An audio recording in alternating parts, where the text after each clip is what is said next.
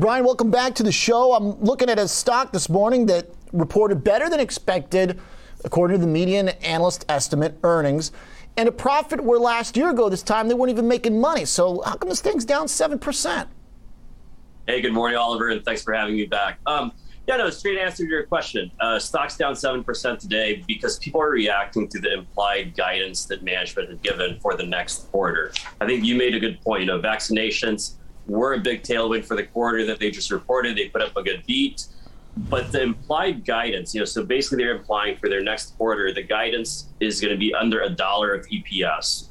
And to compare that to what it was last year, when COVID was almost at its peak, right? They had 91 cents of earnings. So people are looking at this saying, as COVID is tapering off, it doesn't seem like you're showing much growth, even though it seems like we're seeing a recovery in people going back to the stores. And I think some of that is just the company-specific investments that management has decided to make in G&A. So, Brian, those investments, what are the ones that the market has a problem with? Yeah, so I think, Walgreens has decided that they're going to invest in digital assets, right? I mean, you have a new CEO who has a background in shoring up their digital capabilities. I mean, she did that at Starbucks, did that at Sam's Club. So they're rolling out some of that here at Walgreens as well. So they're spending money on that.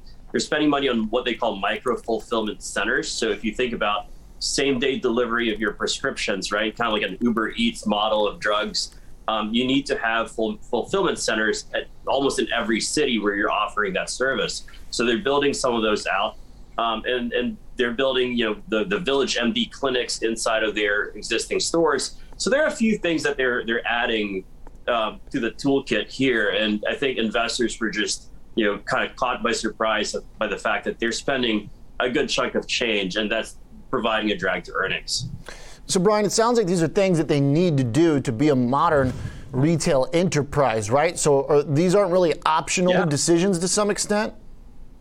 No, I think you're right. I mean, if you compare it to CVS, for example, right? I mean, CVS has been investing in some of these things over the last few years. The Minute Clinic has been fully rolled out at CVS, and during the pandemic, they rolled out their Health Hub strategy.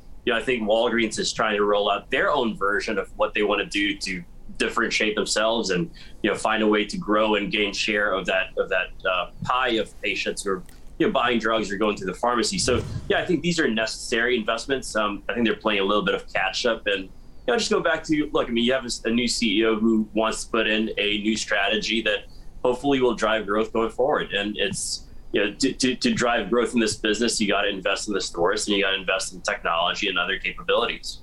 So, Brian, how does this all equate to your view on what the stock's going to do and whether or not it's a good trade? Because when I zoom out and I look at the 3-year chart on Walgreens, it kind of looks like this moment here of COVID that brought people back in the brick and mortar presence. Kind of looks like it's right in line with the still multi-year downtrend now if we're rolling over. Yeah, I think that's part of the challenge here, right? I mean, as we get out of the COVID pandemic, names such as Walgreens have benefited from it. People want to see core performance, core earnings growth, core top line growth, and almost like looking at COVID as a one-time benefit. So if you think of it that way, as we look at what core, or as you said, fundamental earnings now, obviously these decisions that management is making, I think it puts them on the sidelines for a little bit with investors, because we don't know what kind of growth these guys at Walgreens can put out as we think about 2022 and beyond, right? As they continue to invest in the store base and in a way reshape their business. So I think that sort of uncertainty puts a little bit of a cloud on the stock that prevents it from doing well near term, again, as visibility remains low on the long-term growth outlook.